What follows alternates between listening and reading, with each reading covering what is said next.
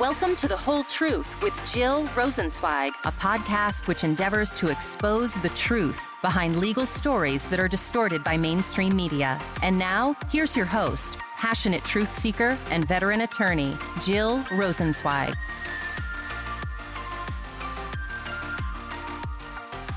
Hi, everyone. Welcome back to another episode of The Whole Truth with Jill Rosenzweig. I'm your host, Jill Rosenzweig, and this is going to be a very short episode. I am at home, as I'm sure many of you are, and I've been dealing with a lot of homeschooling stuff, and it's one Zoom after the next. And so my next Zoom is in about 15 minutes.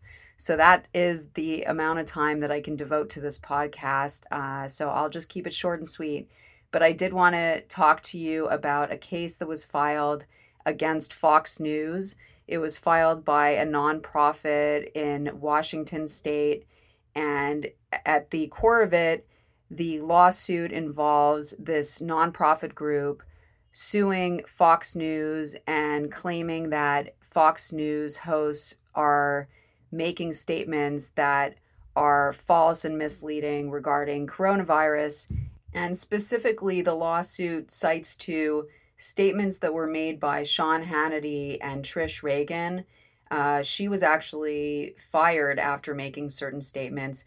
And basically what the lawsuit says is that they were underplaying how serious the virus is, and that because of the way that they were talking about the coronavirus, the people that watch Fox News were led to believe that they should not be taking certain precautions, and that this put the Fox News viewers at risk because they didn't think the situation was as serious as it was. And so that's the claim in a nutshell. And it's interesting because this really turns on First Amendment issues and how protected Fox News and other networks might be when making statements that would be considered factual in nature that turn out to be false.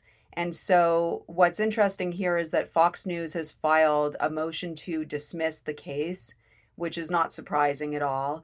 And in that motion, there are certain arguments that are made. And what I find so fascinating about all of this is that Fox News, because they've been sued, they now need to respond to the allegations. And one of their arguments in the case is that even if it turns out that the things that were said are false, that they're protected by the First Amendment anyway. And so basically what they're saying in the case is that they're kind of conceding that it's possible that what they said is not true. And I think that even if you overcome a case like this because what you've said is protected by the First Amendment, it still doesn't look great for Fox News to be conceding that there may have been certain false statements that were made.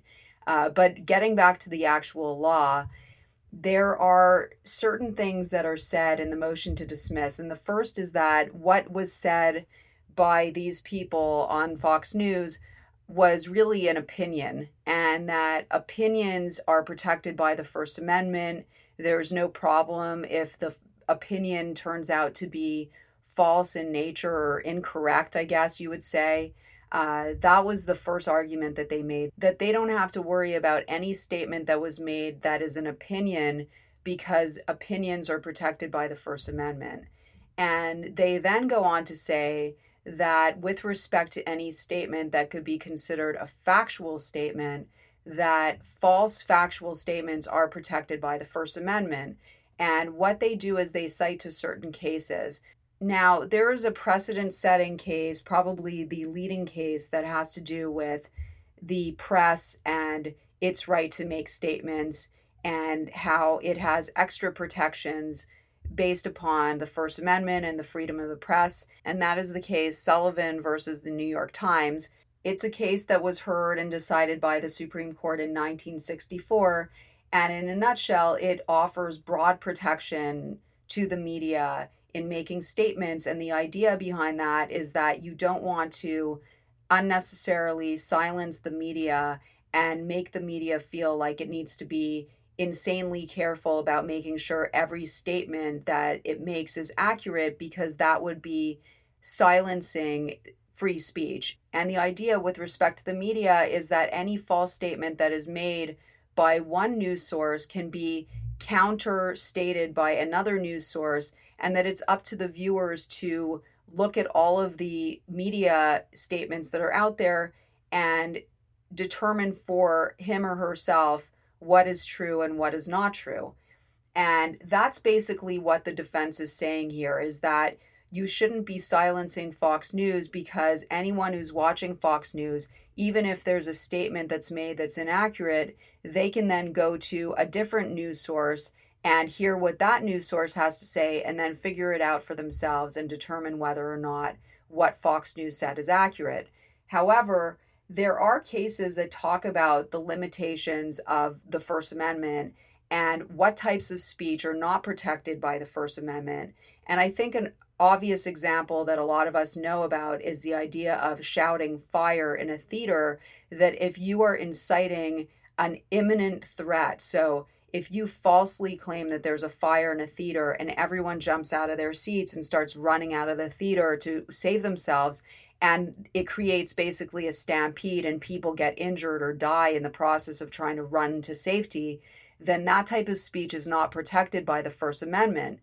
And what the defendant said in this case, so Fox News is asserting that this is not a case where they're yelling fire, that even if what they said is untrue, it's not creating an imminent threat, and that because any threat that they might be posing is not considered imminent, they would still be protected by the First Amendment.